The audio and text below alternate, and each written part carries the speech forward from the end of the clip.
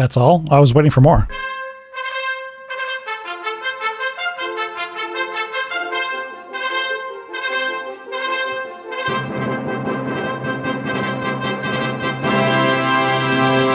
Today is Monday, August 7th, 2023. Time for episode,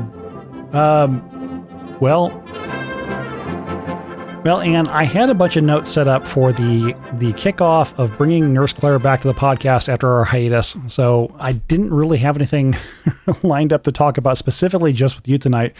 Nurse Claire is not available right now, so we'll have to record that one later. I started going through my inbox and looking for emails that I know I had marked that we wanted to talk about on the podcast. And some of these are entire shows that we need to talk about separately.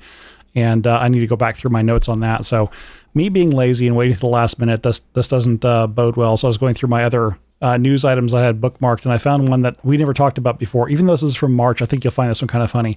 The headline, I mean, there's nothing funny about who's involved in this, just the name in question. We've talked about Pornhub before. It's I think they are the largest pornographic website in the world by business volume. Yes. And you know what they did? They when the Corona scam started in March of 2020. Oh, I remember their this. Extreme charity, they opened up all of their content, including apparently all the really hideous stuff that people pay big bucks to see, to Italy. And they said, well, if you're all going to be under house arrest, our act of tremendous charity towards the poor suffering people of Italy who are under house arrest is that you get free unlimited access to 100% of the content on Pornhub. Here's this millstone. Why don't you tie it around your neck and see how it fits? Exactly. And I think that just a tremendous number of Italians were made into full-fledged pornography addicts and psychosexually crippled by that maneuver when that happened. It's a terrible thing. Absolutely a terrible thing. But then again, of all the topics we've talked about in the past, when it comes to Rome and all of the deviance going on there, I don't know that would have really moved the meter much there. But the news story that I had highlighted was Pornhub was acquired by a Canadian private equity firm. You gotta love the name of the firm, Ethical Capital Partners. You gotta be kidding me. It's the nerve of these people, then it's happening every day. The headlines just keep jumping out at you that we're to the point now where they know that we know. And so now they're just rubbing everybody's faces and everything. They're not even trying to hide most of their crimes anymore. So now it's just a matter of taunting. And I've written at length about this with regards to diabolical narcissism, both on the macro level and on the micro level. I mean, this could be going on within a household where the gaslighting and the taunting, and for a lot of times for diabolical narcissists, especially macro level psychopaths, well, but it's across the board. It's microdynamic and macrodynamic. They get more satisfaction with the getting away with it and watching and studying the people around them, letting them get away with things, than the actual commissions of the crimes in real time themselves. The commissions of the crimes in real time are just a means to the end of the sitting and studying their victims, and either the victims being helpless to do anything about it, or the victims getting that kind of weird Stockholm syndrome where they start just defending anything and everything that that the narcissist psychopath does. They get more of a kick and more of a rush out of that, out of being defended and having these willing thralls who just go along with all of their crimes and even try to justify all of their crimes. If you want to see like one of the best examples of this, there's a website which probably a lot of the readership have probably seen links to by now, especially if you read Canon 212, and it's called the blog is called Where Peter Is, as in where Peter is, there is the church. And it's these super, super effeminate guys whose entire reason for being is to defend and justify absolutely everything that Bergoglio, anti-Pope Bergoglio, says and does. And if you read Canon 212, Frank Walker is so funny. And a lot of people in Rome get a really good laugh out of this, because whenever Frank Walker makes a link to this blog, Where is Peter? He calls it where Peter is. He calls it Where is Peter? Question mark. and everybody gets a good chuckle out of that. But the whole that is setup, a textbook. I was going to say, the whole setup sounds kind of like it's a Saturday Night Live gag, except they're being serious. Yeah, except they're being serious. And you read some of this stuff, and it is so bad that you're like, nobody can be this stupid. Nobody can be this far gone. But they are. And so it's one of those things. I've said this multiple times, but I don't like anything that involves watching people embarrass themselves. I mean, when you get to a point that you know that someone is, not contributive, not to be taken seriously, or even to a certain extent is the enemy. Like for example, with Biden, a lot of the video clips of Biden that come across, I don't watch them, because he has terrible dementia, and even as evil and Luciferian and satanic as he is, I just cannot enjoy watching someone with dementia humiliate themselves. Clips of Harris. I shouldn't say her name, because her first name is the name of a demon. I took a time code. I'm going to bleep it. You're going to bleep it. Very good. Excellent. Driving the point home to the listenership. Don't even say her name. The putative fake vice president, that woman. I don't watch any of the clips of her. It's painful to watch other people embarrass and humiliate themselves, even when it's the enemy. And so, I don't read any of the stuff on the Where is Peter blog, because it's just horrifically embarrassing what these men are doing, and just how pathetic they are. Just grovelingly justifying every word of heresy and every Sado-friendly word and deed and act that anti-Pope Bergoglio does, and thinking that they're admirable and they're doing the world some favor. I don't know, maybe that's being charitable. Maybe they are straight up infiltrators. Another one who I cannot read anymore, and God bless Non-Veni Mark, because Non-Veni Mark is kind of the one who wades through and reads all this guy's bilge, is that pathetic what's his name, Stephen O'Reilly guy. Remember when Dr. Matza went on Timothy Gordon's show or podcast or whatever you call it, and did a debate with that guy? His name was Stephen O'Reilly, and his phone kept ringing, and it was the I Dream of Jeannie ringtone. Oh, okay. Yeah, I remember this now. Yeah. You remember that? Yeah. It was pathetic. The guy is so pathetic. And but the thing with him, the reason why I mentioned in the word infiltrator kind of brought him to mind, the guy is career CIA, and he's open about it. He's a career CIA agent. And a few years ago, I would have said, yeah, let's not be going and putting on our tinfoil hat and looking for conspiracies where none probably exist. But knowing what we now know about the 3-letter intelligence agencies declaring openly in memos declaring war on the Catholic Church, and openly in memos admitting that they are sending infiltrators into especially trad communities.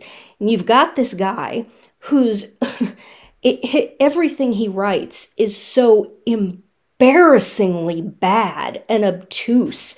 And he lays out all of our evidence And then his entire grand intellectual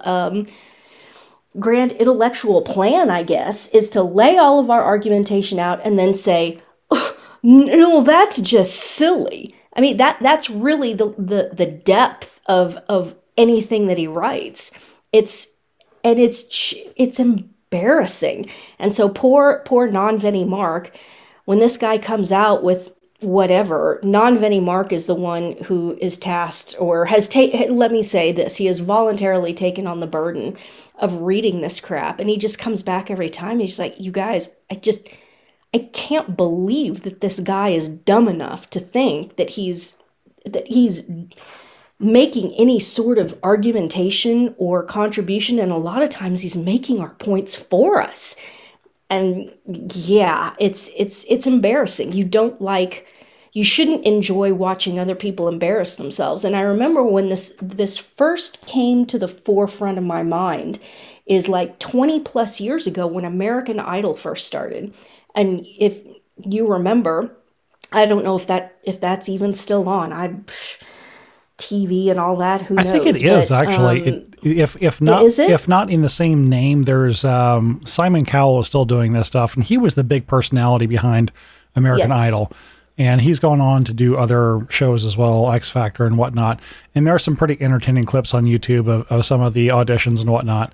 But I never really got into it. Well, and there's another one. Speaking of Simon Cowell, the last time I saw a picture of him, he had completely mutilated his face with plastic surgery. Again, red flag up the pole. Weird, super creepy. Wake up in the morning, go look in the mirror and say, I need to pay somebody tens, if not hundreds of thousands of dollars to cut on my face. Dude, something is way off. But anyway, the point about the first third of the season of American Idol, if I remember, is them showing clips of the auditions that they go around to big cities and hold, and it's about 50-50. It's half people who are really good singers and get past and say, oh, congratulations, you get to go to Los Angeles or wherever it is, and here's your golden ticket or whatever it is that they say. But the other half of it is people who are humiliating themselves and don't know that they're humiliating themselves. Some of them you can tell are mildly intellectually disabled. Some of them are more than mildly intellectually disabled.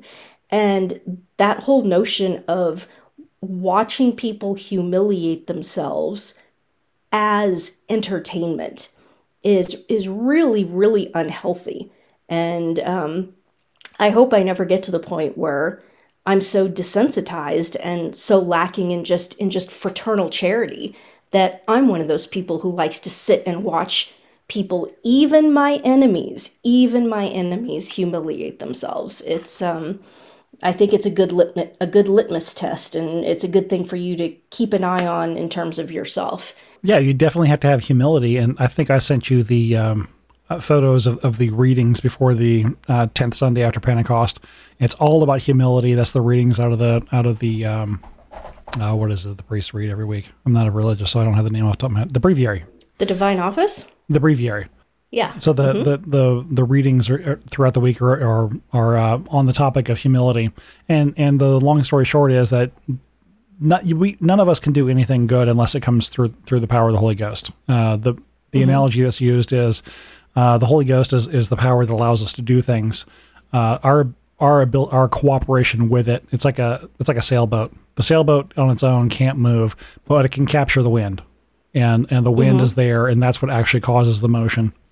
So to the degree that you cooperate with the wind, I mean, I guess you could be an idiot sailor and not put your sail up at all, and that's not going to do you any good. Or you can be pretty. Well, wouldn't that be analogous to living outside of the state of grace? Is that you don't even have any fabric hoisted. There's nothing there. If you're not in the state of grace, how do you even catch any wind? You know. I would say the analogy is that you've cut down your masts and thrown your sails overboard at that point. Yeah, there you go. Cut down the mast too. Yep. I mean, if you're in a state of grace and you like watching American Idol, then you still have the mast, you still have the sails, you're just not using them. Mm-hmm. Indeed. Which, talking about, you mentioned Stephen O'Reilly. and he loves to comment on things that Dr. Mazza does. Dr. Mazza just had a video that came out recently talking about Fatima, demons, and aliens, and we're going to put a link to that in the show notes. Get the view count up on that it's an awesome video anyway. Well, I think it's sitting at the top. It's right now as this is being recorded. It's a sticky post that's sitting at the top of my blog because Dr. Matza has a couple of courses coming up and is accepting enrollments for those. So whenever he has a new course coming up, he gets a sticky post because he's just the best. Absolutely, and he loves Godfather references, and I didn't have this ready for my notes because I didn't think this would be an item to come up, but in the last week or so, I sent him a link to a video from YouTube, somebody who does just deep film analysis and also study of Mario Puzo's book, and goes behind the scenes of how this all happened. How was it that the Corleone family even was able to be in a position to get to power, since they were the weakest of the five families when things really started.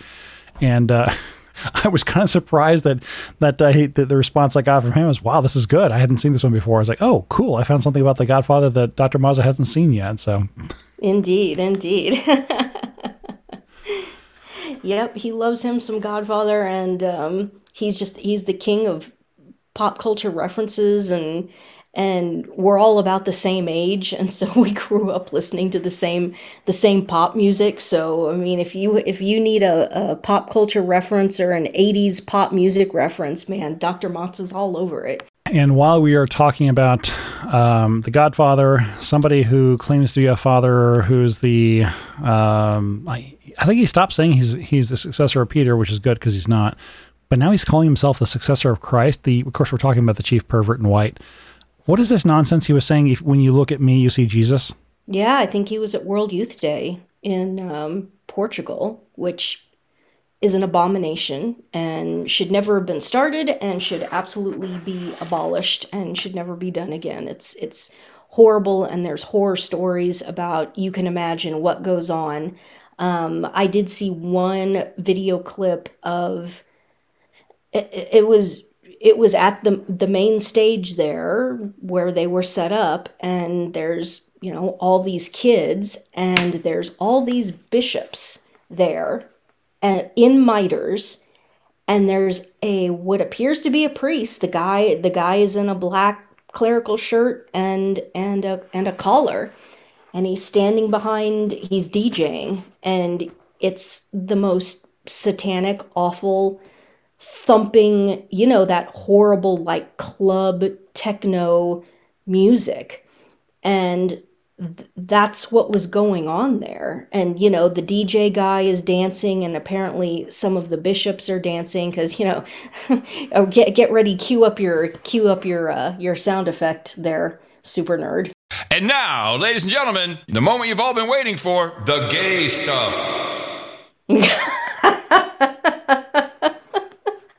God bless you, Adam Curry. God bless you. Yeah, he did that on this last Sunday show. And I immediately took a note of the times. Like, I gotta clip that one because it plays so well with a lot of the stuff we talk about, and it also plays well with the fact that we've got a lot of we're getting more and more listeners. Not only listeners of this show listening to No Agenda, but because there have been more and more Barnhardt donations, we're getting more listeners now from No Agenda coming here, which is kind of interesting.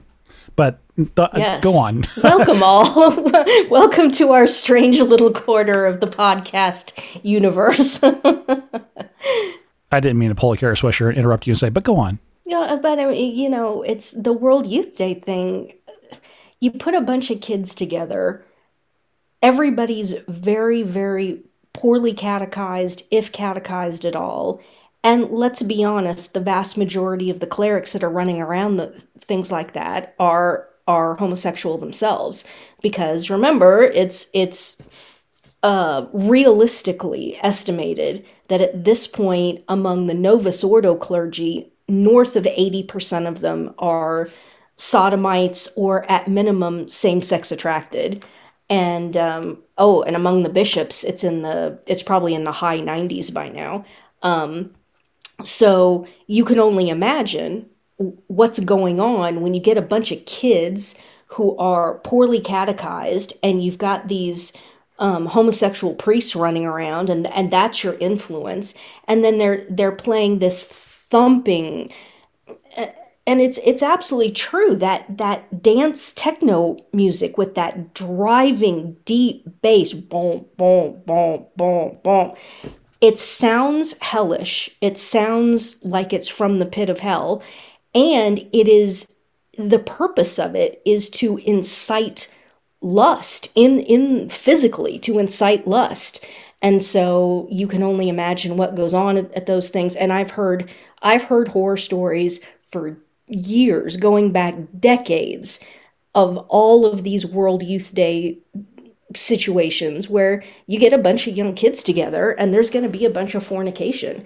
And it's not just World Youth Day. It's also like, for example, what's the big conservative conference they have? The CPAC conference. Oh, I was going to say USCCB. Yeah, the CPAC conference that goes on every year is just, they set up in these convention centers in these hotels, and it's all supposed to be young conservatives, young conservative operatives working in Washington, D.C., working in the political sphere. It's such a den of fornication that they put ginormous punch bowls filled with condoms out on every floor of the hotel, because it's an absolute orgy of both heterosexual and homosexual sex and heterosexual sex fornication and homosexual sodomy. It's both. These things are just awful. I would be very, very hesitant to send. There's two things I would never send or recommend that anyone go to, and that's anything that's today marketed as for the youth. No, we don't need that. It's bad news. And the whole business of segregating youth from older people, that's not the way culture used to be. Really, the first time all of this segregation of youth from adults, like cultural segregation, it started concurrent with the advent of rock and roll music in the mid-1950s. If you go before Elvis, which is, I think Elvis first broke in late 1954, early 1955. Before that, parents and children all listened to the same music. So they're all listening to Sinatra. They're all listening to, who else are the great, vocalists of the late 40s and early 50s? Perry Como. That transcended. Everybody was listening to the same music. Marty Robbins. Adults and children, culturally, they were on the same page as each other. This whole notion that adolescents had this completely segregated, totally separate cultural milieu unto themselves, that's unheard of until the middle of the 20th century. And so I would never send a young person to anything that was specifically marketed for youth, especially with what's going on today. I mean, I just sit and marvel. Who are these parents? You look at what's going on in the infiltration of the church. There's sodomites everywhere. There's sex abuse of teenagers and young adults everywhere by the clergy. It's an absolute nightmare. And you think it's a good idea. Oh, and not to mention all the, just the sexual degeneracy in the culture itself. You think it's a good idea to send your teenagers to the other side of the world? I mean, where was this one? Portugal. Okay, so you're going to send your teenagers, and they're being chaperoned by men who are almost certainly homosexual, and the chaperone females that are hanging around things like that are almost certainly going to be, leaning towards feminist and all of that. What are you thinking? And the other thing I've said for years is, like, me personally, I would periodically be asked to join, a women's group of XYZ, or, women in ag, women in this, women in that. No way. I would never join anything that was a quote unquote women's group. No thanks. Not interested. Just not interested. So there you go. I'm exclusionary and discriminating. And if you're a brand new listener to the podcast and didn't catch the ag reference, before Anne became Catholic and became a podcaster, she was a commodities trader. and apparently a pretty good one at that. I mean, I don't know why I said it that way. She was a good commodities trader, and you tell how good of a trader you were. I'm just trying to fill space here, but that was your background, and I imagine that's primarily a male dominated. Very much so, yes. It wasn't so much that I was a trader. All of my clientele were people who owned cattle and grain. They were ranchers and farmers. And so we weren't speculating in the markets. We were doing exactly the opposite. We were using the futures markets as risk management and actual forward delivery contracts. And my real expertise is in cash cattle marketing. So if you have actual cattle on the hoof, grazing out in a field somewhere, and you need to know what you need to be doing with those cattle and when, and how to replace them so that you make money. I'm quite expert in that and have a 16-hour DVD set that is still selling. It still sells, and it's I have to say it's quality content. So that was the thrust of my career. That was the one we nicknamed the 16-hour MBA. Yes, I had a couple come who had diversified holdings. They were out of Wisconsin. They had a diversified family business, and their primary business was they owned car dealerships. But they also had, land, and they ran cattle, and they raised crops up in Wisconsin. And so this is a pretty wealthy family. So they had paid to go to a Harvard Business School summer intensive mini course for business owners.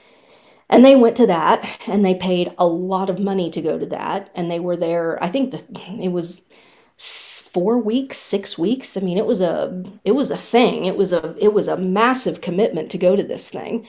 And then after that, a few months after that, they came. I did a school in Wisconsin, and they came to the school. And it was a couple, middle-aged couple, and they came up to me during the first break, the first coffee break, so 2.5 hours in, and she said, I've learned more in the first 2.5 hours of you just standing here lecturing than I learned in the entire Harvard Business School mini course that we took. I've got pages and pages of notes of things that we can go home and start doing immediately. And we were only 2.5 hours into the 16-hour curriculum. So that was kind of the better than Harvard Business School compliment, which very flattering, but at the same time, sadly, not entirely surprising, because there's not much good going on in mainstream academia, and certainly not anything involved with any of the Ivy League schools or anything like that. And remember, look at all of the suicidal things that are going on that people are doing in business today, the incompetence, and realize that the vast majority of people now have these quote unquote MBAs from Wharton and Harvard and all these other places. It's to the point now that an MBA, to my mind, has no value at all. It used to mean something. I'm sure decades ago, a Master's of Business Administration was rigorous and actually meant something. Today, I don't think it is. And I've actually heard people say that they've paid the big bucks for Ivy League MBAs. The only reason they did it was for the networking. They had no intention of learning anything or acquiring any skills that were applicable or useful. It was just purely to get in and to get networked with, other people who are running in the sort of circles of people who have the money to drop on Ivy League MBAs. So surprising, but not surprising. That's exactly what I was going to say, is that when it comes to things like law and business, you don't go to these top-end schools to learn. You go to these top-end schools to network. Now, they might be pretty good. I've heard that the Ivy League computer science programs are pretty good, so you might actually go there to learn. But there's also a pretty good amount of networking going on there as well. I don't know if I had it to do over again, and where I was going to go to school for computer science. I don't know. It wouldn't be Ivy League. It wouldn't be where I went to school. Maybe Carnegie Mellon. That they always had a good one, but then again, it's one of those things you need to look to see where can you go to actually learn something. Yeah, and coding and computer science. I would call that a hard science, wouldn't you? Some people call it hard. And I don't mean difficult. I mean it's an actual thing. I mean, you have to learn this language. You have to learn how computers work. You have to know how to do an actual thing. Whereas an MBA is just theoretical praxis that may or may not work. I mean, think of what they've been teaching people in MBAs, for decades. Is that, leverage, and you gotta go borrow money, and look how low interest rates are low. Remember, interest rates basically went to zero at the very, very end of George W. Bush, right before the Obama usurpation. Interest rates went to zero. And so all of these people were absolutely convinced with all of these MBAs that you're a stupid idiot if you don't go borrow every cent that you possibly can. And then if you do catch a wave and you do get some sort of an equity appreciation, why, you take every bit of that equity and you go back to the bank and you re-leverage that, and you leverage yourself to the gills. The notion of equity capture and equity building has been essentially laughed at in the West for decades. Well, why would you do that? Look how cheap this money is. The most expensive money is the cheap money sometimes, and there's zero comprehension or understanding of this. There's zero comprehension of understanding why in the world you would want to have not only a strong equity position, but maybe even a full 100% equity position. That'll make those people's heads explode. They can't even begin to understand why anyone would even attempt that or want that. And it's incredibly sad. Did you fall off your chair? Did I fall off my chair? Your audio went wonky for a second. There was a spider on the wall and I stood up and smushed it, and that's what happened. Well, there's an exhortation. Be manly like Anne and just stand up and kill the darn spider. Don't scream. Absolutely. Don't mess around.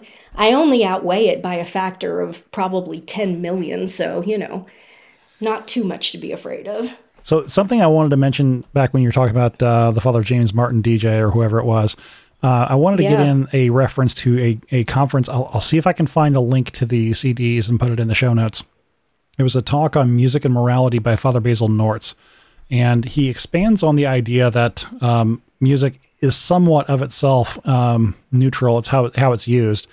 And also what the appetite of the person is who is consuming it, in the same sense that a bottle of wine, if you enjoy it responsibly and with a good pairing, it's just fine. But if you see that as a starting course for 2 more bottles of wine, then that's a different kind of problem. And the wine isn't the problem, you're the problem. But when it comes to music, the 3 components of music correspond or activate different capabilities of the human soul. And remember that the human being is a composite of a immaterial soul and the material body. And the pure melody, which is why Gregorian chant is pure melody, that is what corresponds to the highest intellective faculties of the soul. That's what will enable the soul more easily to raise up to God, which is the whole point of prayer. Raise your mind and your heart to God. The melody is more of an emotional thing. It attacks the emotions, or I should say corresponds or activates the emotions. The bass is directly activating the lower nature, the physical nature. And I know we put a link in the show notes a long time ago. I'll have to find this one again. But the interview with Van Cliburn, when he was being interviewed on the anniversary of him winning the Tchaikovsky Award. And he was referring to the piano as one of the lowest instruments because it's a percussion instrument. Never mind the fact you can get tremendous melody and harmony out of it as well. Of its nature, it's a percussion instrument, and therefore one of the lowest. And he was contrasting this to the ability to sing. He's a big fan of opera, and of course, opera is incredibly powerful. The human voice and the ability to convey emotion and intellectual storytelling as well, just through melody and harmony too, depending on what the story is. I'll try to find a link to this Father Basil Nortz talk. It might even be online at this point. But I wanted to add that in because you talked about, the DJ music and the thumping bass and how it's evil. It's like, yeah, that's evil for a reason because it activates the lower nature, which is not it's already not a problem with people who are struggling with original sin or have original sin, which is all of us listening. We have disordered natures. So the music can exacerbate a problem. Exacerbate. That's the word. Yeah. Yeah. It makes it a lot easier to fall into sin, I guess is the better way to put it. Yep. And we have to mention, as we always do, we've mentioned Van Cliburn several times. He was a sodomite, so we acknowledge that Van Cliburn was a sodomite. But it's absolutely true. So when you go into a Catholic church, a Novus Ordo parish, and there's a piano there, red flag right off the bat. Now, is it the biggest red flag in the world? No, it's not the biggest red flag in the world, but it is a red flag. There is not supposed to be piano anywhere having anything to do with Catholic liturgy because of what Super Nerd just said. It's a percussion instrument. Hammers hitting strings, that is a percussion instrument. The organ is licit because the organ is specifically built to mimic the human voice, with, the air going through the pipes and vibrating in exactly the same way that air goes through our pipe and vibrates our vocal cords. And that's the organ's job, is to mimic the human voice. So organ is licit, but piano is not. So if you have a Novus Ordo parish and there's piano music being played, right off the bat that there's very poor formation. And at this point, I think that's probably almost completely across the board in Novus Ordo parishes. That I doubt the average Novus Ordo priest, if you walked up and asked him about this, would have any idea what you were talking about, because their formation is so abysmal. All their formation really is anymore at this point in the Novus Ordo seminaries is just pop psychology. It's really just pop psychology.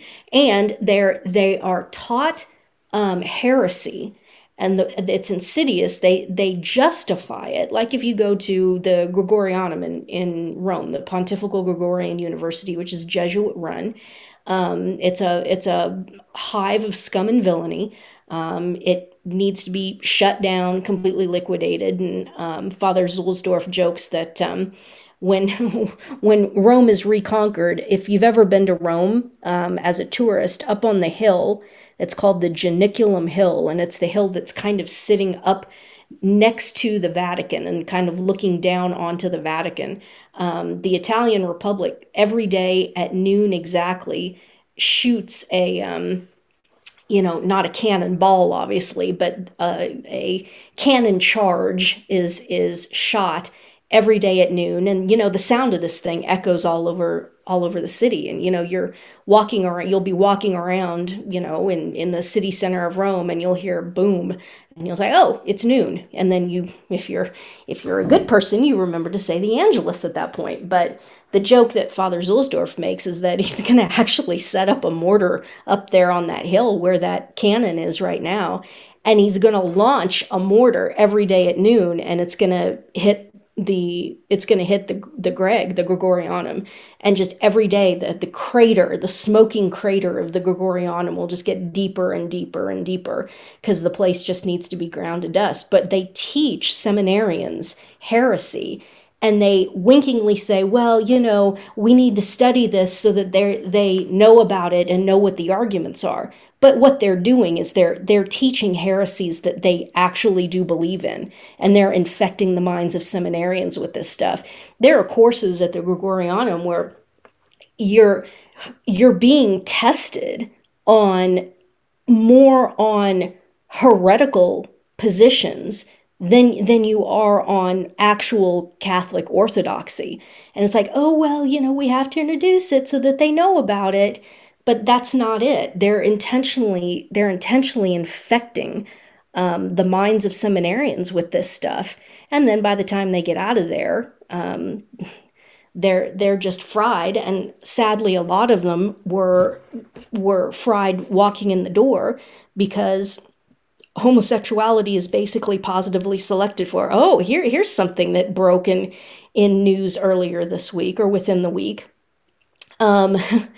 Anti-Pope Bergoglio, presumably through his ghostwriter, Tucho Fernandez, the guy, the Argentinian, who wrote, literally as a priest, wrote a book called Heal Me With Your Mouth, The Art of Kissing, which is full of absolutely satanic homoerotic poetry and essays about kissing that this guy wrote as a priest with the intention of distributing it to children and young people. Okay, he's very open about this.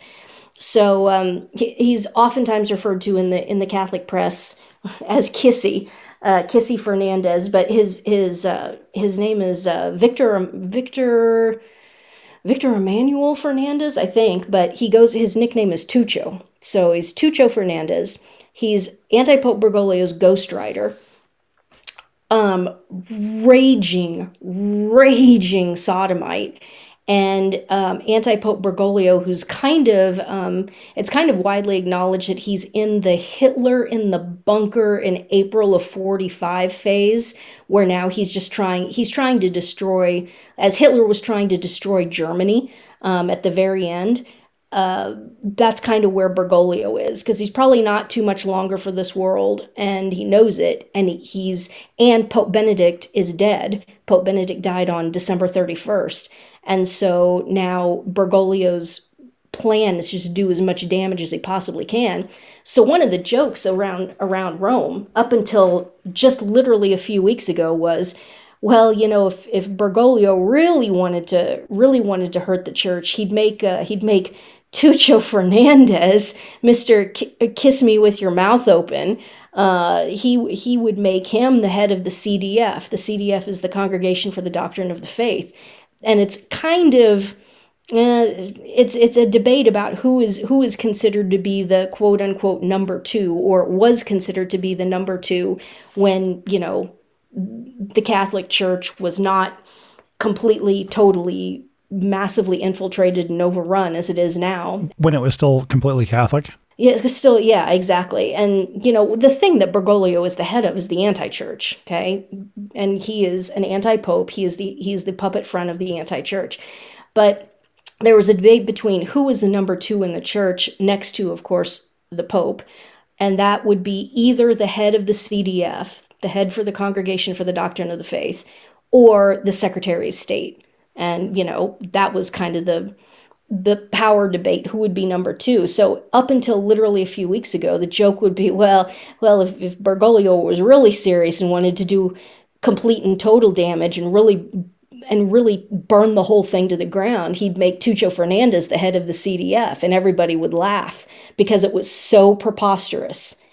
And sure enough, Anti-Pope Bergoglio a few weeks ago announced that Tucho Fernandez, Heal Me With Your Mouth, Kissy, is going to be the head of the CDF.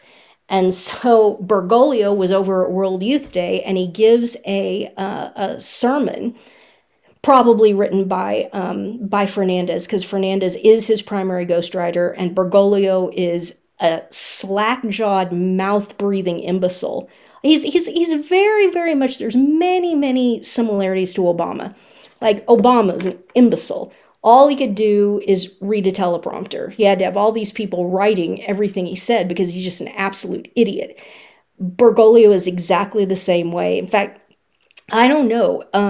It would be interesting to do a debate or do a comparison and see who is intrinsically more stupid. Is Barack Obama lower IQ, or is Jorge Bergoglio lower IQ? It would be a fascinating horse race. So he gives a sermon, Anti-Pope Bergoglio, at World Youth Day, gives a sermon that says that seminaries should only admit men, quote unquote, with all of their problems, quote unquote, which is dog whistled for gay. And that's obvious. Anybody who sees that, who knows anything about what's going on in Rome, when Bergoglio said only admit men with all of their problems, with all of their problems is homosexuality, and who play soccer and who are going to go out into the peripheries and engage all of the poor youth playing soccer, not dogmatizing. So in other words, what Tucho Fernandez and Antipope Bergoglio are saying is, please only admit to the seminaries hot, young, soccer-playing gay guys who don't actually believe in Catholicism. I mean, paraphrasing, but not stretching it too far. It's what the man said, and that's what they want, And Tucho Fernandez, like I said, he's a raging, flaming sodomite. And so, yeah, I can only imagine that he would want athletic soccer playing gay young men being exclusively who don't believe in Catholicism, who would be the only ones who are admitted to seminaries, because all of those guys use seminaries basically as sodomitical smorgasbords. Seminarians they kind of consider seminarians to be, it's almost, and sometimes it is, a form of human trafficking. There's a lot of like Colombian and Central Americans who were on a pipeline and were getting sent to Chicago, to the seminary there. And it was quid pro quo. I mean, yeah, we'll get you out of your horrible, collapsing, impoverished Latin American country, and we'll send you right into the middle of the United States. But when Bishop so-and-so rolls in, you better be ready to party. You better be down to clown. So that's what it is. So yeah, making the explicit announcement, only hot young gay guys who don't believe in Catholicism into the seminaries now, please. Shouldn't be too hard to fill the seminaries with that mandate. Well, no, they're all standing empty. That's the point, and they've all been standing empty for a very long time. I think the Roman seminary right now has like 0. Ireland, I mean, the statistics are staggering. Ireland, I can't remember when it was, like last year, 2 years ago, 0 ordinations in Ireland. 0. Ireland. Ireland, no priests. I thought it was for the country of Ireland. They had 1 priest, and just of the Irish candidates who joined the SSPX, they had 2 or 3. Maybe it wasn't last year, but it was within the last decade that happened. Yeah. Yeah, I mean, there's colleges in Rome, and colleges doesn't mean, in Rome, it doesn't mean like a university. A college is the house where they all live together, and it's basically broken up by nationality. So there's an English college and a French college and an Irish college and a German college and so on and so forth. And I think they might have even shut down the Irish college. I think everybody left. It was completely gay. The creature that was running it was completely gay, and I think just everybody left. So Novus Ordo Seminary, I mean, stop and think about it. Who would enter Novus Ordo Seminary at this point? Okay, nobody who's an actual believing Catholic wants anything to do with it. And then, I don't know, the taboo against sodomy and male homosexuality is almost completely gone in the post-Christian West. So it's not even as if these guys are trying to enter into the priesthood to conceal their homosexuality or anything like that. There's no reason for them to even try to conceal it. There's no social or societal taboo against sodomy anymore. So that whole dynamic is gone. One might argue that yes, because the Novus Ordo seminaries are so infiltrated and at such a high degree that they would enter into it thinking that, well, yeah, it's going to be party time, and in some places it is. Like half of the North American college is gay, and yes, it is party time. And so I suppose that there's that, but that even that is kind of reduced. And so there's nobody is joining. Nobody wants to be a priest, unless of course you're talking about the traditional seminaries, which the anti-church is actively trying to destroy and suppress, and they've got vocations out their ears. They're having to just keep building and expanding, and you see these pictures of, ordinations going on and new class entering, and they've got way more than they can even handle, and of course that's why the anti-church hates them so much and is attacking them. But yeah, it's war. It's happening. It's all right in front of us.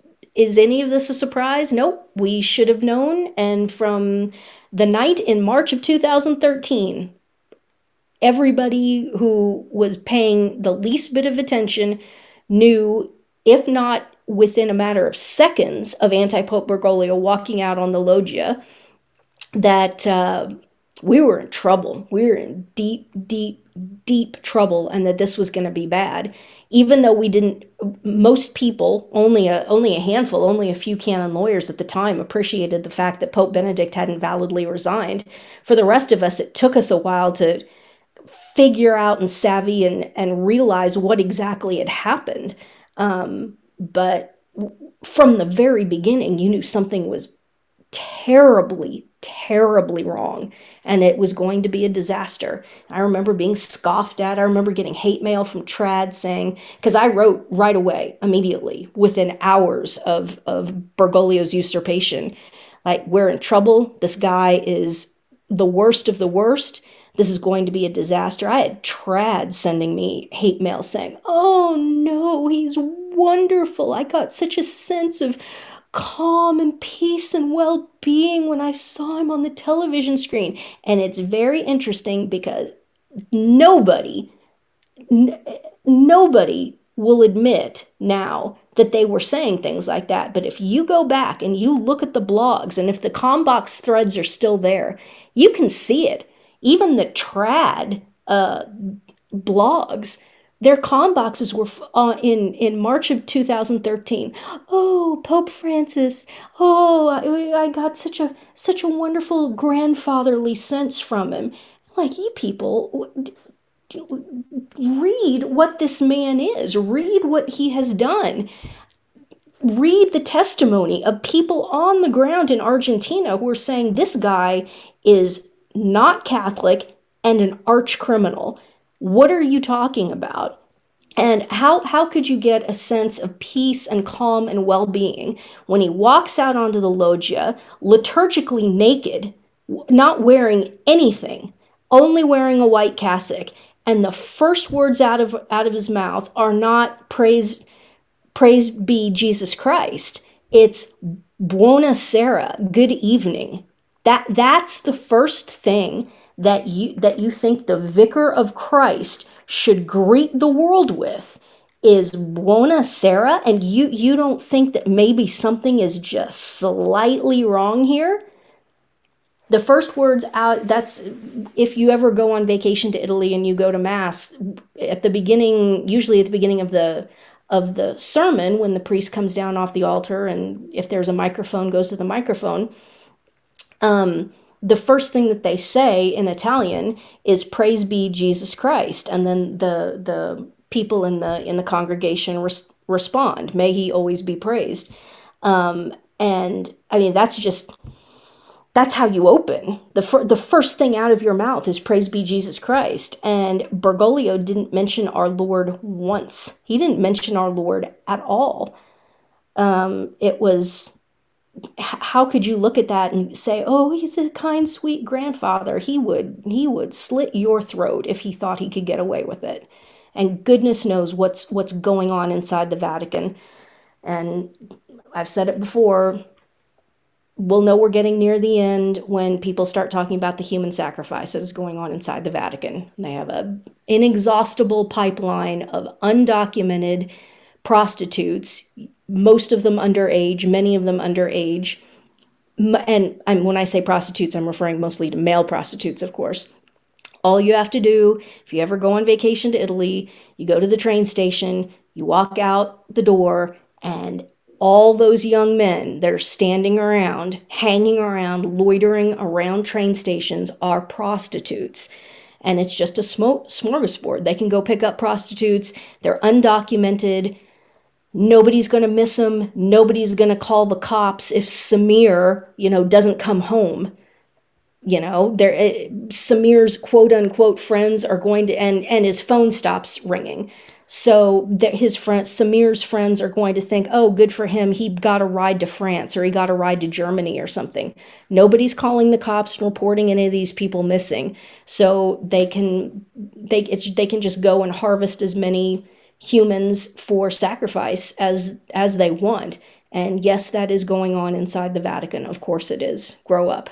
I was going to make a joke that maybe that's where Justin Castro got his teammate for Team Barbie, but I think he probably sourced that one locally. Oh, I think somebody emailed me and said it's possible that might be Justin Castro's son, so Fidel's grandson. I don't know. If any of the Canadian listeners, if you know what I'm talking, it's on my blog. There's a picture of it that Justin Castro went to the Barbie movie, and he's got his picture taken with a young guy. And Justin Castro just filed for civil divorce from his beard wife. And then he's immediately, in pink, having his picture taken with a young guy at this Barbie movie. Any Canadians in the listenership, if you know what Justin Castro's son looks like, and if that's the son, then okay, yeah, but then the son looks super duper duper gay too, if it is in fact his son and Fidel Castro's grandson. So let us know, all of you in Canuckistan. Canuckistan, Scandinavia, somewhere up north, yeah. Scandinavia.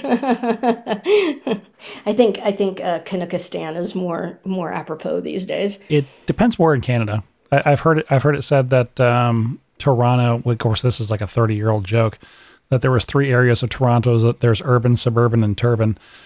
So I guess it depends on where you are. Canuckistan might work, but I've heard Scandinavia as well, and that was being a reference to like the Scandinavian countries being very socialist. Yes, absolutely. My stomping grounds in Canada was only the Prairie Provinces. I've never been to Ontario. I've obviously never been to Quebec, but nope, it was all Manitoba, Saskatchewan, Alberta for me. Those were my 3 provinces because that's where all the cattle are. So yeah, makes sense. Back out where the men are actually manly. Absolutely, and in fact, I think there are more Ukrainians in Western Canada than there are in Ukraine. Well, the ones manly enough to leave, I guess. Well, yeah, they were. Man, talk about. You think settling the western part of the United States was rough. Imagine going up there in that cold. And if you've ever traveled in Canada in the winter, I have. I did a school in Grand Prairie. That's the furthest north I think I've ever been on Earth in my life. And then I did another one, and that like in January. And I did another one. Where did I fly into? I flew into Saskatoon and then drove northeast. Oh, what's the name of that town? There's a pretty good sized town northeast of Saskatoon, Saskatchewan. Yorkton, and did a school like in January in Yorkton. And I mean, it's one of those deals where you're driving and you're driving on completely compactified snow/ice.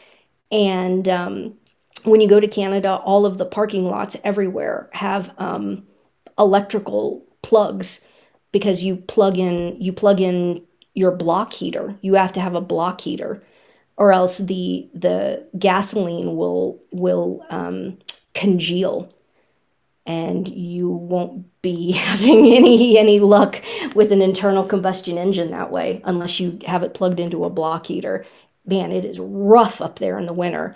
And yeah, all those Ukrainians rolled in and made it happen. And again, they took the breadbasket dynamic that was going on in Ukraine and just brought it over to Canada and made the Prairie Provinces a breadbasket too. I think you got me beat. I was in Winnipeg for Christmas and New Year's probably 23 years ago or so, and I thought that was pretty darn cold.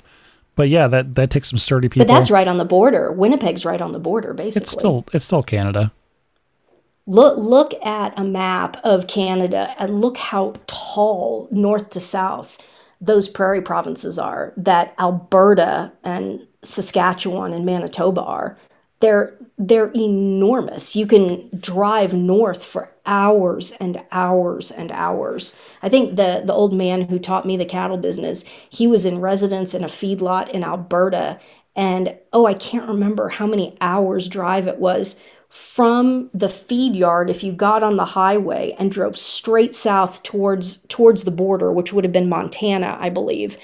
I think I want to say they were 8 hours, an 8 hour drive north of the US Canada border, or something just absolutely astounding like that. And they were running a good sized feedlot. They were finishing fat cattle year round out of that feedlot, being that far north. Cattle are a gift from God. They're just remarkable creatures. And in that part of the world, very sturdy men who probably don't struggle to kneel and genuflect, I'm guessing. Indeed. What a segue. Very good. It's just a mini rant, guys. This thing that I've noticed.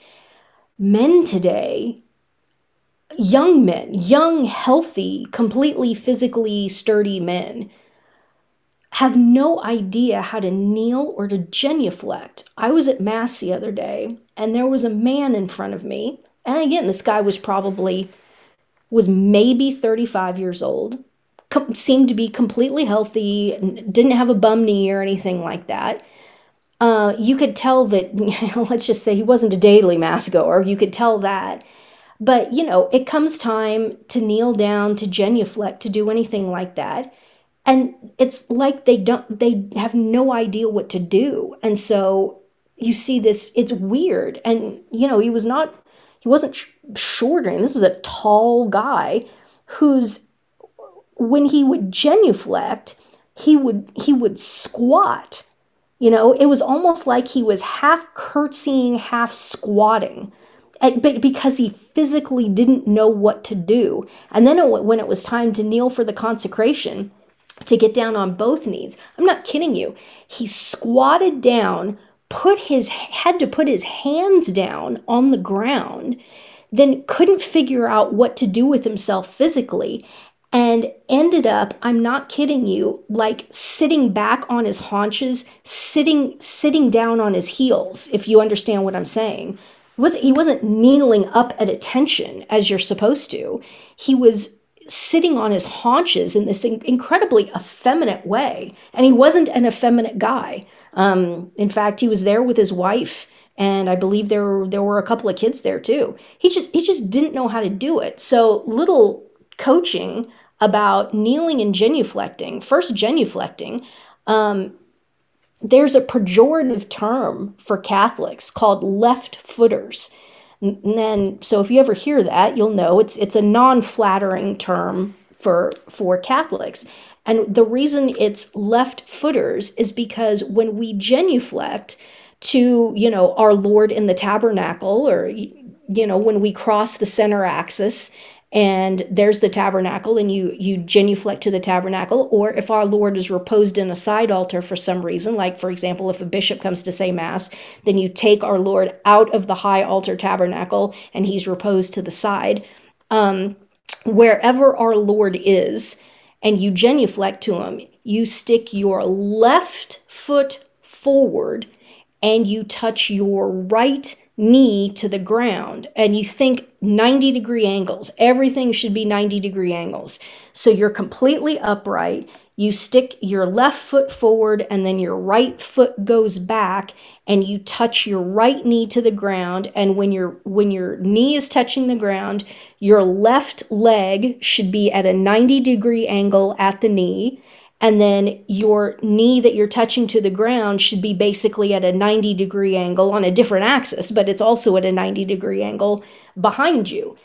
Interesting fun fact, if any of us should ever have the opportunity to meet a pope, when you meet a pope, you genuflect to him and kiss his ring, but you put your right foot forward and your left foot back, because he is the vicar of Christ. He's obviously not Christ himself. So Christ gets the right knee touches the ground, the Pope gets the left knee touches the ground. So that's genuflecting. And then kneeling, when we're kneeling, like at the consecration, obviously, or just kneeling in prayer, the posture and the posture of genuflection is a very masculine and militaristic. You're upright and you're ready to receive orders, and then you're ready to spring up and go into action. That's why the whole sitting back on your haunches thing, especially for men, is very effeminate. It's a very effeminate posture, because you can't just pop right up and go carry out the orders that you've been given. Remember what the last words of the Mass are: "Ite missa est." Go, the Mass is finished. Go and do what? Go spread the gospel to the four corners of the world. Go convert the nations. Go. You've been given orders. Now go do it. So you're in this very militaristic, masculine, ready to go, ready to spring up in action. You're alert, you're receiving orders, and everything is up and you're paying attention, but you're on your knees. So that is the posture, both in genuflection and in kneeling in the pew, kneeling at the communion rail, etc., etc. You're up on those knees. You're completely upright. And again, both of your knees now are touching the ground, and your feet are behind you at basically a 90-degree angle. So you're ready to go. You have maximum mobility, maximum alertness, maximum readiness, to use a military term. So there you go. There's your little coaching on kneeling and genuflecting. And if you have been genuflecting on the wrong knee for whatever reason, I mean, don't worry, Jesus doesn't hate you, but I'm just letting you know what the convention is and kind of what the thinking behind it is. And also, I always have to say things like this, because whenever I talk about anything like this, the email box fills up with, "Well, I've got a bad knee." Yeah, okay, yes, I understand. If you've got a bum knee or bum knees, you do what you can. If you can't kneel, you make a profound bow. If you can't make a profound bow, you make whatever degree of bow you can make. You do whatever you are physically capable of doing. However, if you are an able-bodied person, here's how you do it, and here's the reason why. So please don't send me any emails saying, "Anne, you're a horrible, hateful, awful, evil person. I had to have double knee replacements. I can't kneel. How dare you?" If you had double knee replacements, then by all means, profound bow, do whatever you can. Common sense, folks, common sense. It's a rare commodity these days. Well, I mentioned earlier, the recapping the point that humans are a composite of body and soul, and the whole point of genuflecting and kneeling, what is done to the body affects the soul. What's done to the soul affects the body. When you put yourself in a position of reverence, your body is telling your soul, "Hey, we are putting ourselves in a position of reverence here." Submission. Yeah, it's a more complete. It's a way for the complete person to be liturgically reverent, as opposed to just standing there and recognizing, "Yeah, I know that's God, and I love him and thank him for everything he's done for me." Yeah, but you're standing there with your hands in your pocket. Get on your knees and bow your head. Yep, exactly. We are body persons, so that sounds like a very modern term. It is. That's what they use, body persons. But it is accurate. It's theologically accurate. Because this is I'm a very spiritual person, and that's the separation and the disregarding of the body as integral to the human person.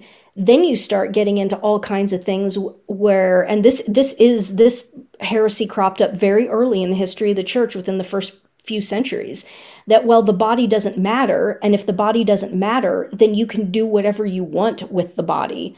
Sixth commandment. And then, all hell breaks loose, literally. So it is absolutely essential that it be acknowledged that we're not just spirits. That's what angels are, and demons. They are just spirit. We are are body and soul. And we believe in the resurrection of the dead because you are not fully human. You are not at your complete human existence without that body and your soul being united to the body, which is why there is and will be resurrection. And yes, your body, your resurrected body, you'll get it back.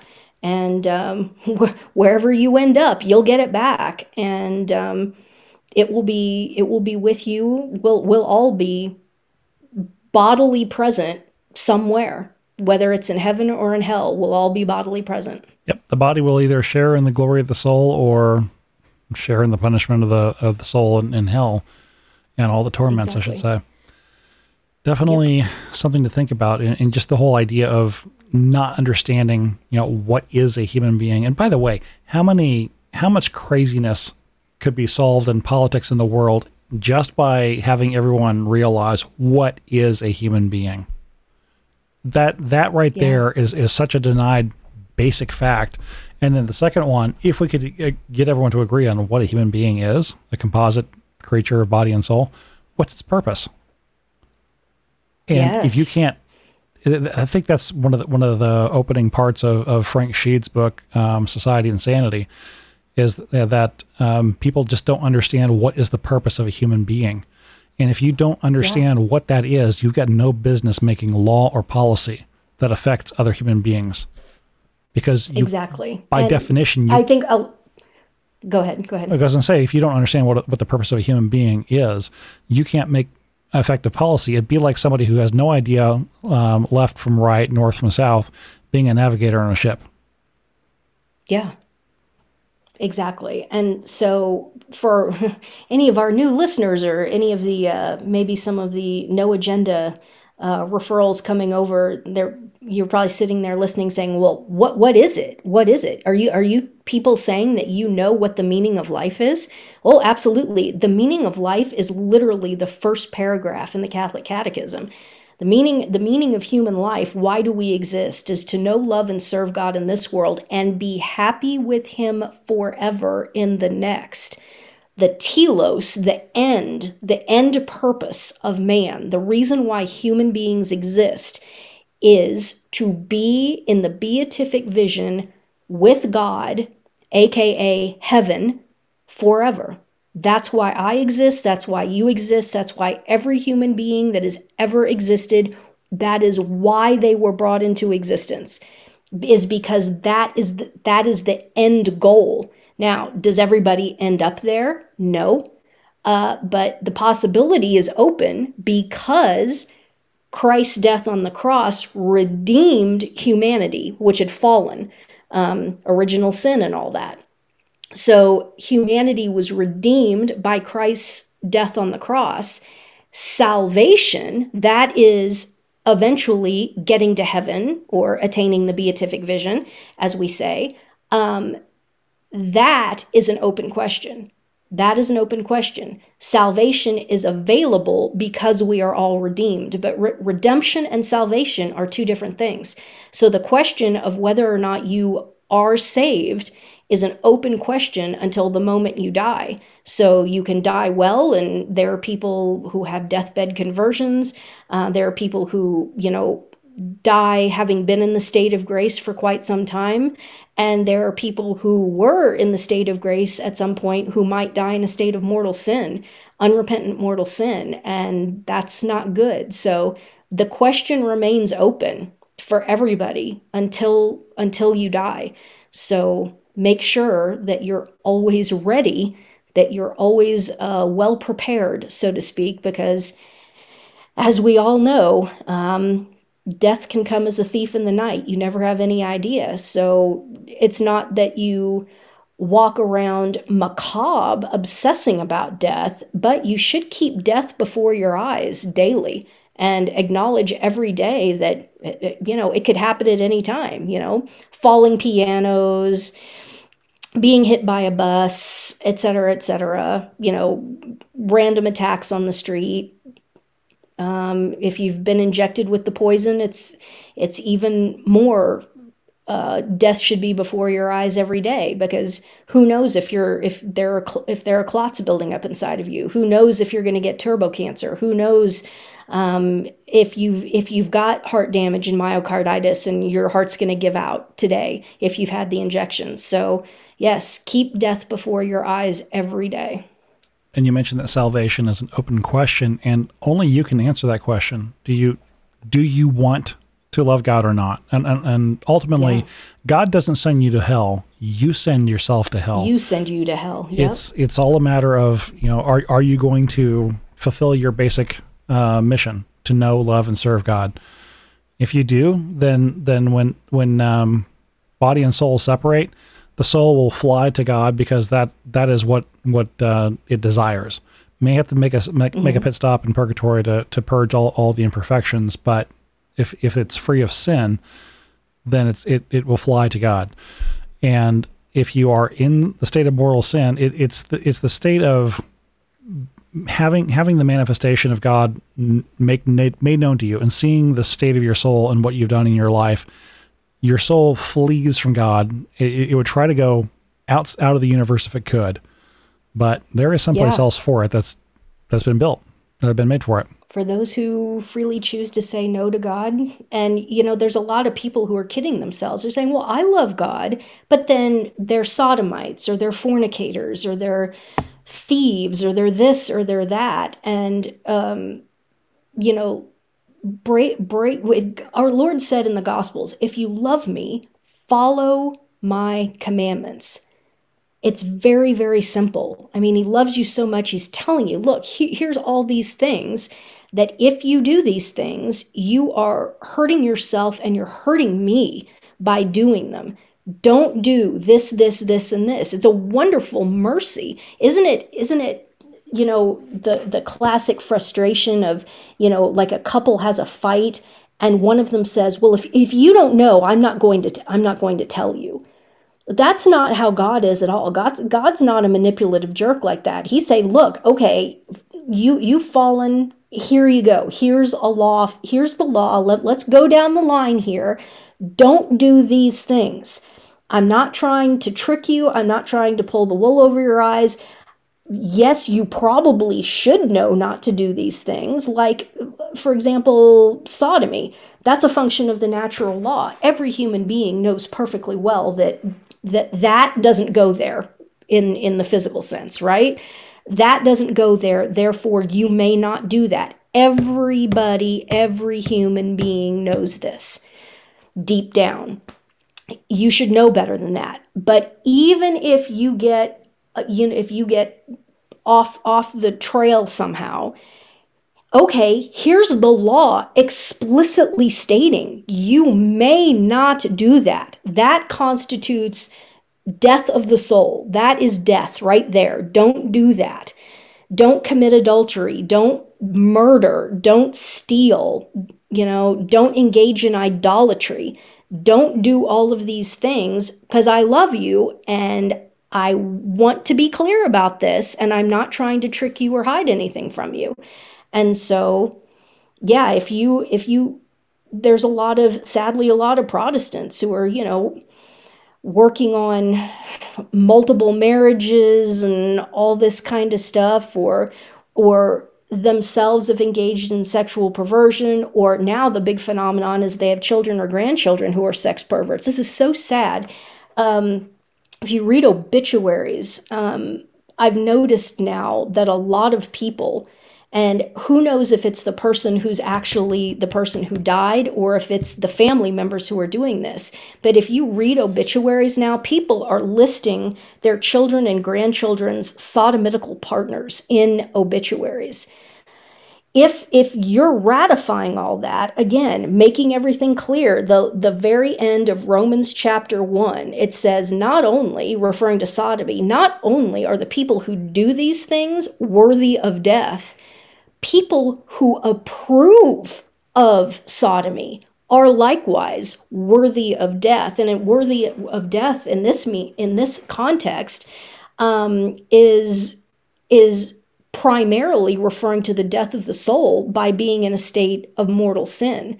If you're like, so, circling back to like James Martin and Tucho Fernandez and all these people, and anti-Pope Bergoglio, certainly, who are pro-sodomy. It says in Holy Scripture right there, just the ratification of sodomy is mortally sinful. It makes you worthy of death. And certainly there are a lot of Protestants, of course, being pro-abortion, something like that. You should know that murdering babies is wrong. Natural law tells you that very, very clearly. You have to inculcate yourself and talk yourself into the idea that murdering babies is somehow morally licit. It's another example. So even if you're cooperating in this or living a passive life that approves of these sorts of things, you're cutting yourself off. You're kidding yourself. And so, you die, you go to your particular judgment, and, our Lord is going to be standing there saying, how could you have done these things? You said that you loved me, but then your entire life was this just disaster of breaking all of the laws that are so clearly laid out, both in the divine law and in the natural law, things that I built you with, built into your intrinsic nature as a human being, that you should have known that these things were wrong. And at one time you did know that these things were wrong. And so you tried to have your cake and eat it too. You tried to claim that you love me, but at the same time you broke all the commandments, and you just kept breaking my heart and breaking my heart and breaking my heart, and you died breaking my heart.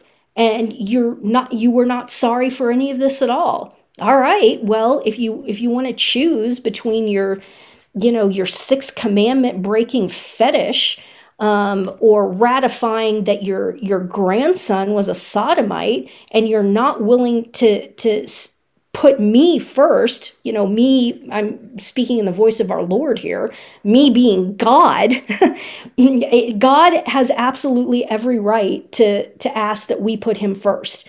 When I find people sometimes making the argument that, well, God's kind of a jerk and he's kind of, conceited, and it's me, me, me, me, me. Well, he's God. So if you sit and think about that one for about, 7 seconds, it doesn't take long. Just sit and think about that. Yeah, the creator and sustainer of the universe, who is infinite love, infinite beauty, truth itself, he does have the right to make those kind of demands. And no, he's not being a jerk when he does make those demands, because he is God. So yeah, you see atheists and agnostics and their arguments, and they're so intellectually shallow. Just stop and think about it.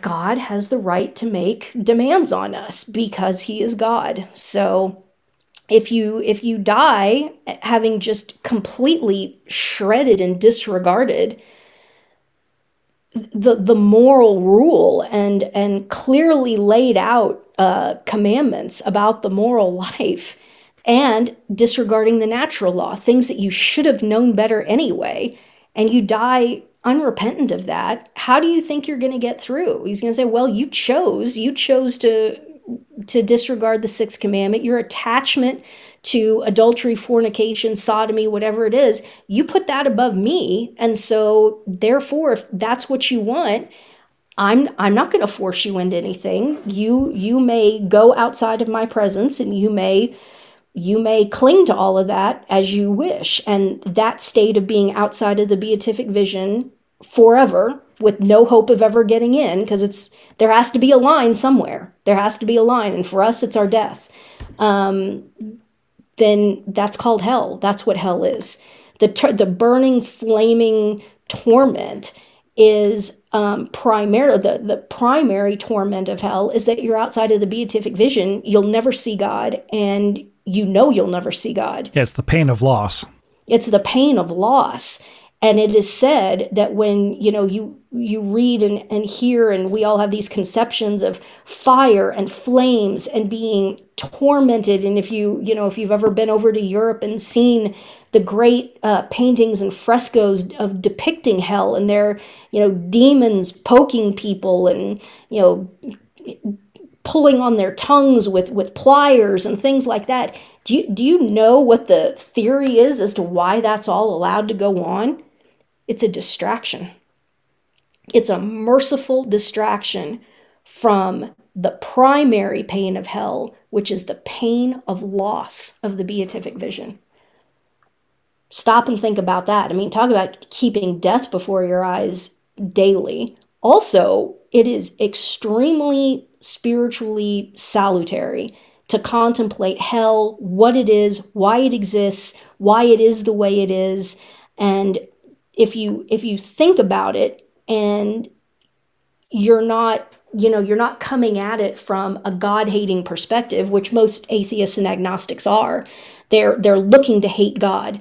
If you come at it honestly and openly, and you just sit and think about it, ironically, when you think about hell, you realize how much God loves us. You say, "Oh, that's crazy. You're making ridiculous, bizarre, twisted, contorted arguments." No, I am not. We are free to choose. Love cannot be coerced. We are free to choose. And if you choose not to love him, then there is a domain for you to continue to exist, because there's no such thing as soul annihilation. Every human soul, every human being once made, exists forever. So in a certain sense, everyone is immortal in the sense that your soul exists forever. And there has to be a domain for people who freely choose to reject God. And that domain does have to be permanent, because if it isn't permanent, and there's this lie of universal salvation, and well, eventually everybody's gonna get to go to heaven, then think about what that does to our lives here on earth. It negates love, first of all, because you get the beatific vision whether you love God or not. Okay, so you're negating love by making the argument that everybody eventually gets to heaven. And think about what it does in terms of just the moral life for all of us alive here on earth. Well, if everybody eventually gets to heaven, well, then just do whatever the hell you want, right? There's no moral constriction in any way against any behavior. You can engage in child pornography. You can engage in all of these horrific, terrible things. You can engage in mass murder. You can engage in mass theft. You can engage in crimes against humanity. What the hell? It doesn't matter. If everybody is eventually going to end up in heaven, there's no reason not to engage in any sort of despicable whim that might enter your mind. So if you just stop and think about it logically, yes, hell has to exist, and it has to be eternal. And it has to be all of those things because God loves us. And there has to be justice, and there has to be truth, and there has to be a logical coherence to everything. If you want to join a false religion that is completely irrational and has logical coherence, might I strongly recommend to you that you become a Musloid, because that is the most irrational, incoherent, illogical, ridiculous, nonsensical, internally contradictory, false religion masquerading as a political system that there is on earth. That's all? I was waiting for more. No, sorry. No, I thought you were winding up to go for another 5 minutes there talking about Muslims, etc. I was thinking, while that sounds like sort of a downer note to end the podcast on, there's also the comment that God always gives us the grace to do the right thing, and will always give us the inspirations or the I was going to say coworkers, the neighbors or other people to help with this. If you're hearing what Anne's saying and you don't know, and you want to investigate this some more, there are a lot of people out there. Ironically, one of the best places to find them is go to an abortion clinic and find the ones that are carrying a rosary. Yeah. That's where you're going to find serious Catholics who actually know what they're doing and why they're there. There's always, always, always a path forward. Always. No matter what you do, no matter what you have done, as long as you're still alive, there is a path forward. There's a way for you to get right. There's a way for you to get to heaven, always, by definition. So that's, again, the sin of despair. And I think that's one of the reasons why, like, for example, with sodomy, that Satan has made this tremendous, huge push in the last 50 plus years to have this phenomenon of people coming out as gay. There's no such thing as a homosexual human being. I mean, check the manual, folks. It's tab A into slot B. There's no such thing as a homosexual human being or any other animal. Not that we're animals, we're body persons, but you know what I'm saying. There's no such thing as homosexual. So this business of trying to trick people into declaring themselves as intrinsic to their being, of being something that literally doesn't exist, that is a homosexual, and then defining themselves by this and doing it publicly. Because before, understand, sodomy is a vice. It's a generally habitual. It's a horrific, terrible habit that some people tragically have fallen into. Up until about 50, 60 years ago, when speaking for Catholics here, the way you handled that is that you went to confession, you confessed the sin of doing it, and then it was over with. You know, and not to trivialize it, but you could also say the same thing about chewing your fingernails. You can make the decision to stop chewing your fingernails. You can make the decision to stop engaging in sodomy. You can make the decision to stop engaging in self-abuse. You can make the decision to stop doing these things, but you're not defined. Your humanity is not defined by engaging in sodomy any more than it is defined by the fact that you might chew your fingernails. Not to trivialize sodomy, but I want to make that rhetorical point that you're not defined by these things. That's the great trick of this whole LGB whatever movement of the past 50, 60 years, is trying to get people publicly coming out, no pun intended, you see, coming out and saying, I am this sin, and then feeling like they're unable to ever walk it back. And we're seeing that so-called ex-gay, anyone who says, look, I used to engage in sodomy, and then I confessed my sins and I amended my life, and I want to help other people who might be stuck in the sin of in the lifestyle of sodomy to do the same and to leave it behind them and to stop this terrible habitual practice of sin that they're in. These people are being persecuted viciously. In fact, there are many, many places now where they have either already passed laws attempting to criminalize ex-gay ministries, or there's strong movements trying to get all this criminalized, that you're not even allowed as a person who has stopped engaging in sodomy to say, I've stopped, I've left the gay lifestyle behind me. They're trying to criminalize it. And I'm sure everybody in the listenership knows what the next point is the whole trans thing. They are going after viciously people who have been tricked into mutilating themselves or have been mutilated by doctors and their parents or whoever, or teachers or whoever it is, said this was a horrible mistake, have gone and taken steps to undo the mutilation, and they are going after those people like crazy, like to the point that some of them are in fear for their lives. Some of the so-called detransitioners are literally in fear of their lives from this sickening cross-dressing drag community. And it's just trying to get people to a point of despair where they think that there's no path forward for them. And that's a lie. No matter what you have done, there is always, always a path forward. Hell is not locked in so long as you are drawing breath. You can repent, You can get right with God. You can enter the church if you're not in. You can take these steps and you can do these things. And even if you're in a situation like, for example, you're on a plane and the plane is going down, you can make an act of perfect contrition.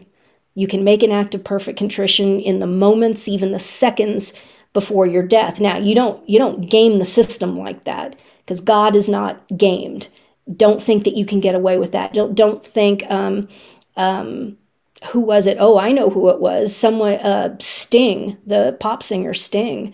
He went and Anti-Pope Bergoglio was throwing concerts before the Corona scam started in the Sistine Chapel. And one of the people that was called to the Sistine Chapel to have a concert, which is completely disgusting, is the pop singer Sting. And someone in the Catholic media interviewed him, and he's a lapsed Catholic. He was born and raised and received all the sacraments as a child, of course. And they said, well, are you practicing? What's your plan? And Sting said openly, my plan is to live my life, do whatever I want to do, and then receive the sacraments on my deathbed. Like, oh boy, that is not good. Because even if you were to receive the sacraments on your deathbed, but your entire motivation is that you are going to attempt to legally force our Lord to let you into heaven, like it's contract law or something. I'm going to completely betray you and hurt you and ignore you and not love you, Lord. But then, by golly, because a priest came and I got the last rites on my deathbed, well, you have to let me in. Well, it's not going to work like that either. He's not gamed. He's God. You can't play him. You can't manipulate him. He knows your heart better than you know your heart. And if you try to game him like that and you think you're going to get through your particular judgment like that, you're sorely mistaken. Having said that, if you are in a situation where you are about to die, yes, you absolutely should make an act of perfect contrition and be sorry. Think about your life. Think about the things that you've done. Know what the moral law is, and be genuinely sorry for all of the things that you have done in your life. Yeah, there's a possibility. He can work with almost anything. He's God. Give him just a little tiny bit to work with, and there are some pretty miraculous or very amazing stories about people who it has been revealed have made it through. And God can work with a very little teeny tiny bit, but you've got to give him something to work with. If you don't give him anything to work with, legalism is not going to get you through. Deathbed confessions are real, or deathbed conversions are real, but they're also rare. Yes. And if you aren't prepared for death ahead of time, the chances that you could have an unprovided death, that's going to sting, well, no pun intended, that's going to sting eternally. Yeah. Exactly. I mean, talk about gambling. But it isn't even gambling. Gambling is pure chance. It's more than that. It's worse than that. Like I said, it's trying to game the system, except the system is a person, and the person is the creator and sustainer of the universe. And this is a ridiculous strategy, patently ridiculous. He gave us the church and he gave us the sacraments so that we could be in, so we could know, so we could continue to advance, hopefully, in sanctity with each day that we're allowed to be alive here on earth. Why would you not avail yourself of that? Why would you freely choose to continue to wallow in sin? Why would you freely choose to continue to hurt him? It doesn't make any sense. And if you're planning to wait for the last minute and you live in Ireland where no priests were ordained this year, there might be a slight problem of availability. Yeah. So plan ahead. Yep. You know, I thought this was going to be a half episode that we would probably go 35, 45 minutes. We're at an hour 40. Every time we say, "Oh, we don't have anything to talk about." I literally had nothing in my outline when we started the pre-show chat, and was trying to figure out, okay, what are the topics to talk about? And hour and 40 minutes later, we're finally ready to wrap up. So I guess I'll go ahead and do that now, unless you had something else to say. No, sir. Go right ahead.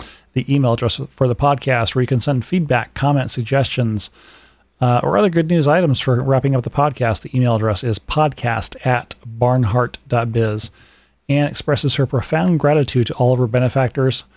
And for all those benefactors, every single day there is a traditional Catholic Latin Mass said for your intentions. In addition, everyone who died in the previous week, whether it's, this may not be the last week. I'm going to mention a couple names here. Sinead O'Connor or Pee Wee Herman, two notable people who, at least in American show business or international show business, who died recently. Two tragic figures, actually. For those who are more technically inclined, Brand Molinar finally exited Vim. So he also, a traditional Catholic Latin Requiem Mass was said for him and everyone else who died in this previous week.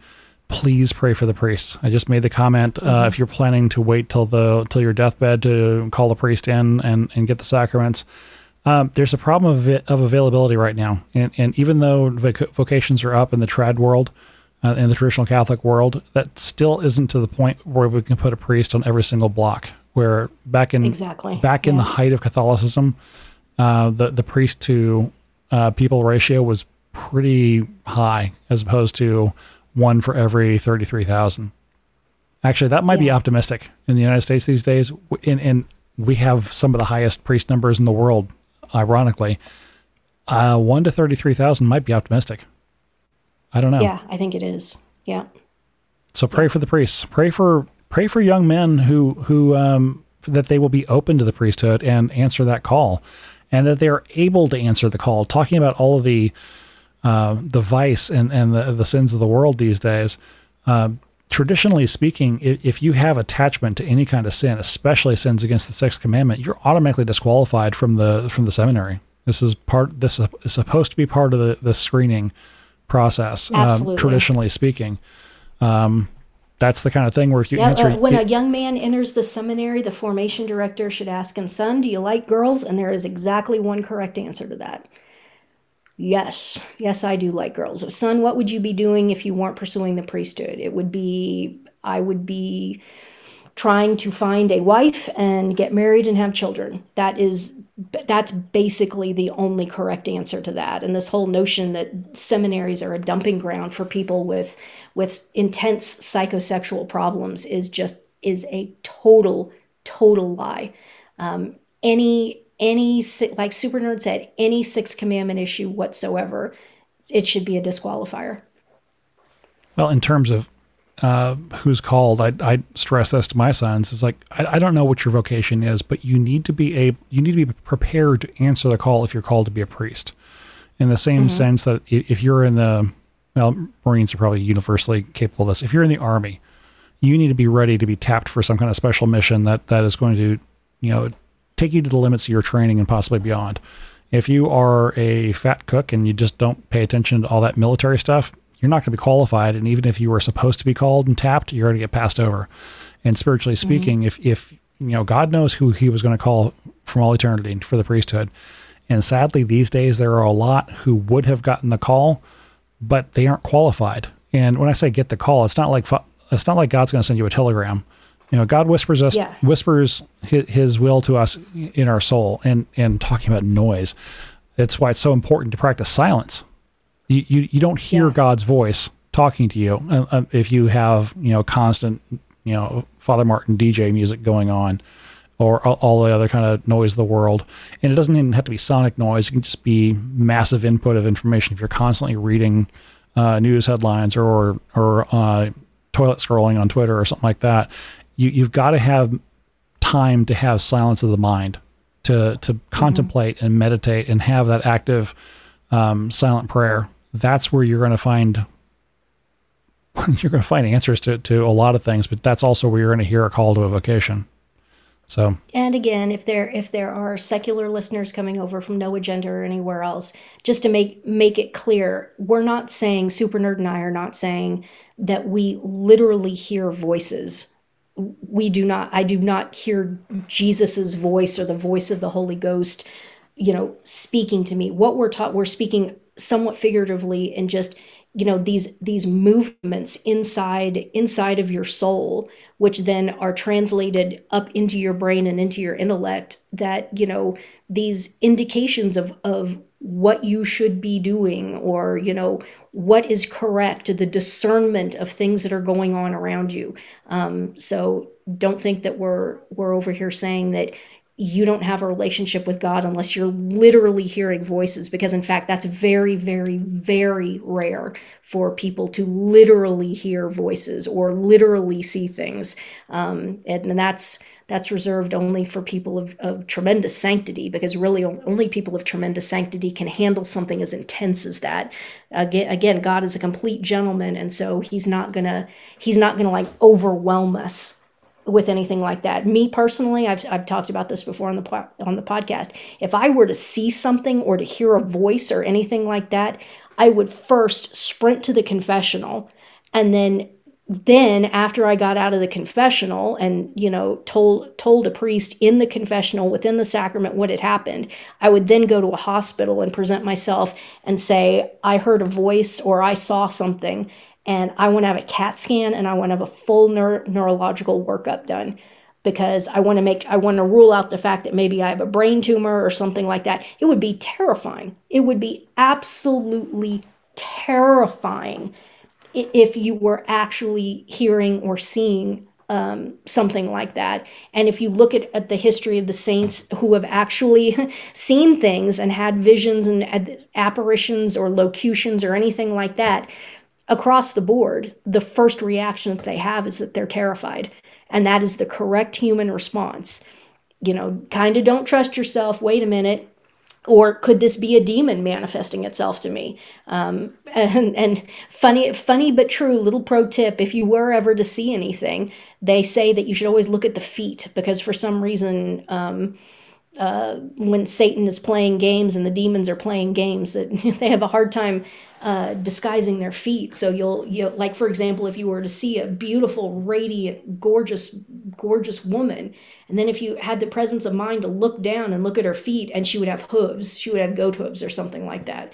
So, but I know that sounds weird and out there, but it's something like that. But I don't know at this point. I don't know if I would say that God should do whatever he wants, and certainly he should do whatever he wants with me. But like I said, I would be absolutely terrified if something like that happened to me. So just making that point of clarification. Yes, there are many spirits who can communicate with humans. They're just not doing it through the Holy Spirit. That's all. Yeah. Let's see. I made the general call to pray for the priests, and also talking about be open to the call for the priest if you're in that state of life, or where you have not, where your vocation is not locked in. Let's see. I got myself off track on my own notes here.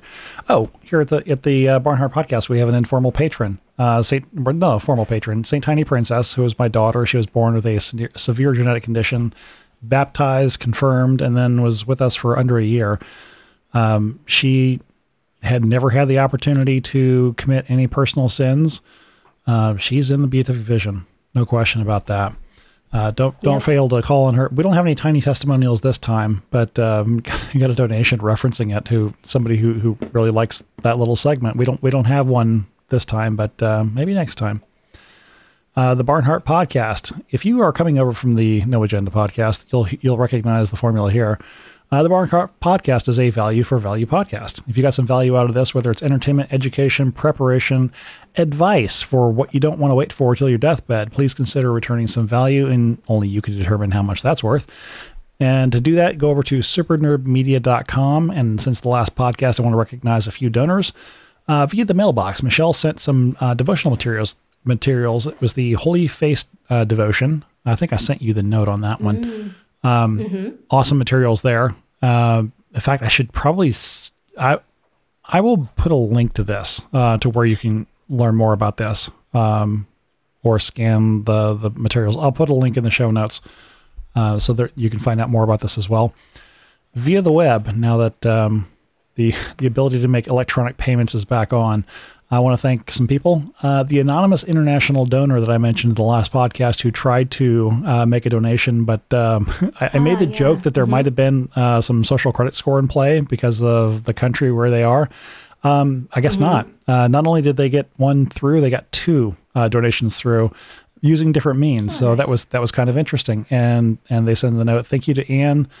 Thanks to you and Anne for another much valued podcast, which makes my long trips home far more enjoyable. Well, you're welcome. Aw. And we have a very long podcast to very long trips, even though we didn't really have an outline. Also, Eileen. Richard says, I've been saddled with expenses, but I'm raising a strong Christian teenager. Amen. Guy says he likes the story about St. Tiny Princess helping the swimmer cut 7 seconds off their time. And like I mentioned on the last podcast, St. Tiny Princess, like all of her siblings except one, was born in the water. So there's reason to call on her when it comes to aquatic activity.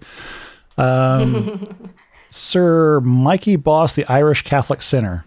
That's the name of this donor. Wow. It is a nickname.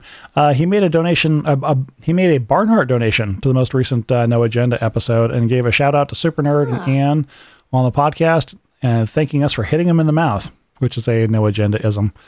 And I think that I haven't been keeping count, but I think this brings to at least 6 the number of members of the roundtable who listen to the Barnhardt podcast.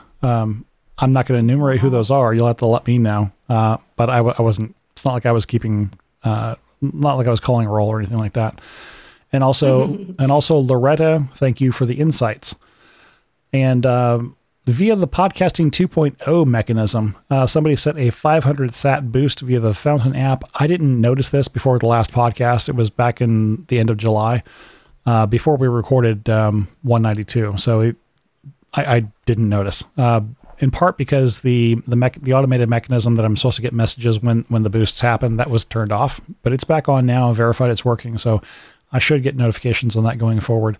And if you have no idea about this, and you're not already into podcasting 2.0, don't worry about it. This is like Turbo Nerd Zone. So don't need to worry about it. But if you do want to learn more about it, email me and I can tell you more, or just go get the Fountain app or Podverse. Go to newpodcastapps.com. You can find out what apps you can use to play along with that. And after an hour and almost 50 minutes, I can finally say over to you for Matthew 17:12. 17:20. We pray every day without ceasing. And if you can, twice a week, fast. Our fourfold intention, called the Matthew 17:20 intention, is that Bergoglio be publicly recognized and removed as anti-pope, and that the whole Bergoglian anti-papacy be nullified, that Pope Benedict Ratzinger be publicly recognized as having been the one and only living pope from April of 2005 until his death on December 31st, 2022, and for the Petrine See in and of itself, for its integrity and its continuity and continuance according to God's will. That Bergoglio repent, revert to Catholicism, die in a state of grace, and someday achieve the beatific vision, and for the repose of the soul of Pope Benedict Ratzinger. Our Lady of Copacabana, pray for us. Amen. And I looked over at my clock to see where we were, and it was at 1:12. That's why I said 17:12. No, in my notes it says 17:20, and I knew that. It's just that I got distracted because I was trying to read and talk at the same time. And Nah, you Catholics, you don't know the Bible. So chapter and verse, baby, chapter and verse. there's sad truth to that, unfortunately. Well, until next time, I'm going to go off and read the Bible some. I'm Super Nerd. And I'm Ann. Thanks, guys. God bless.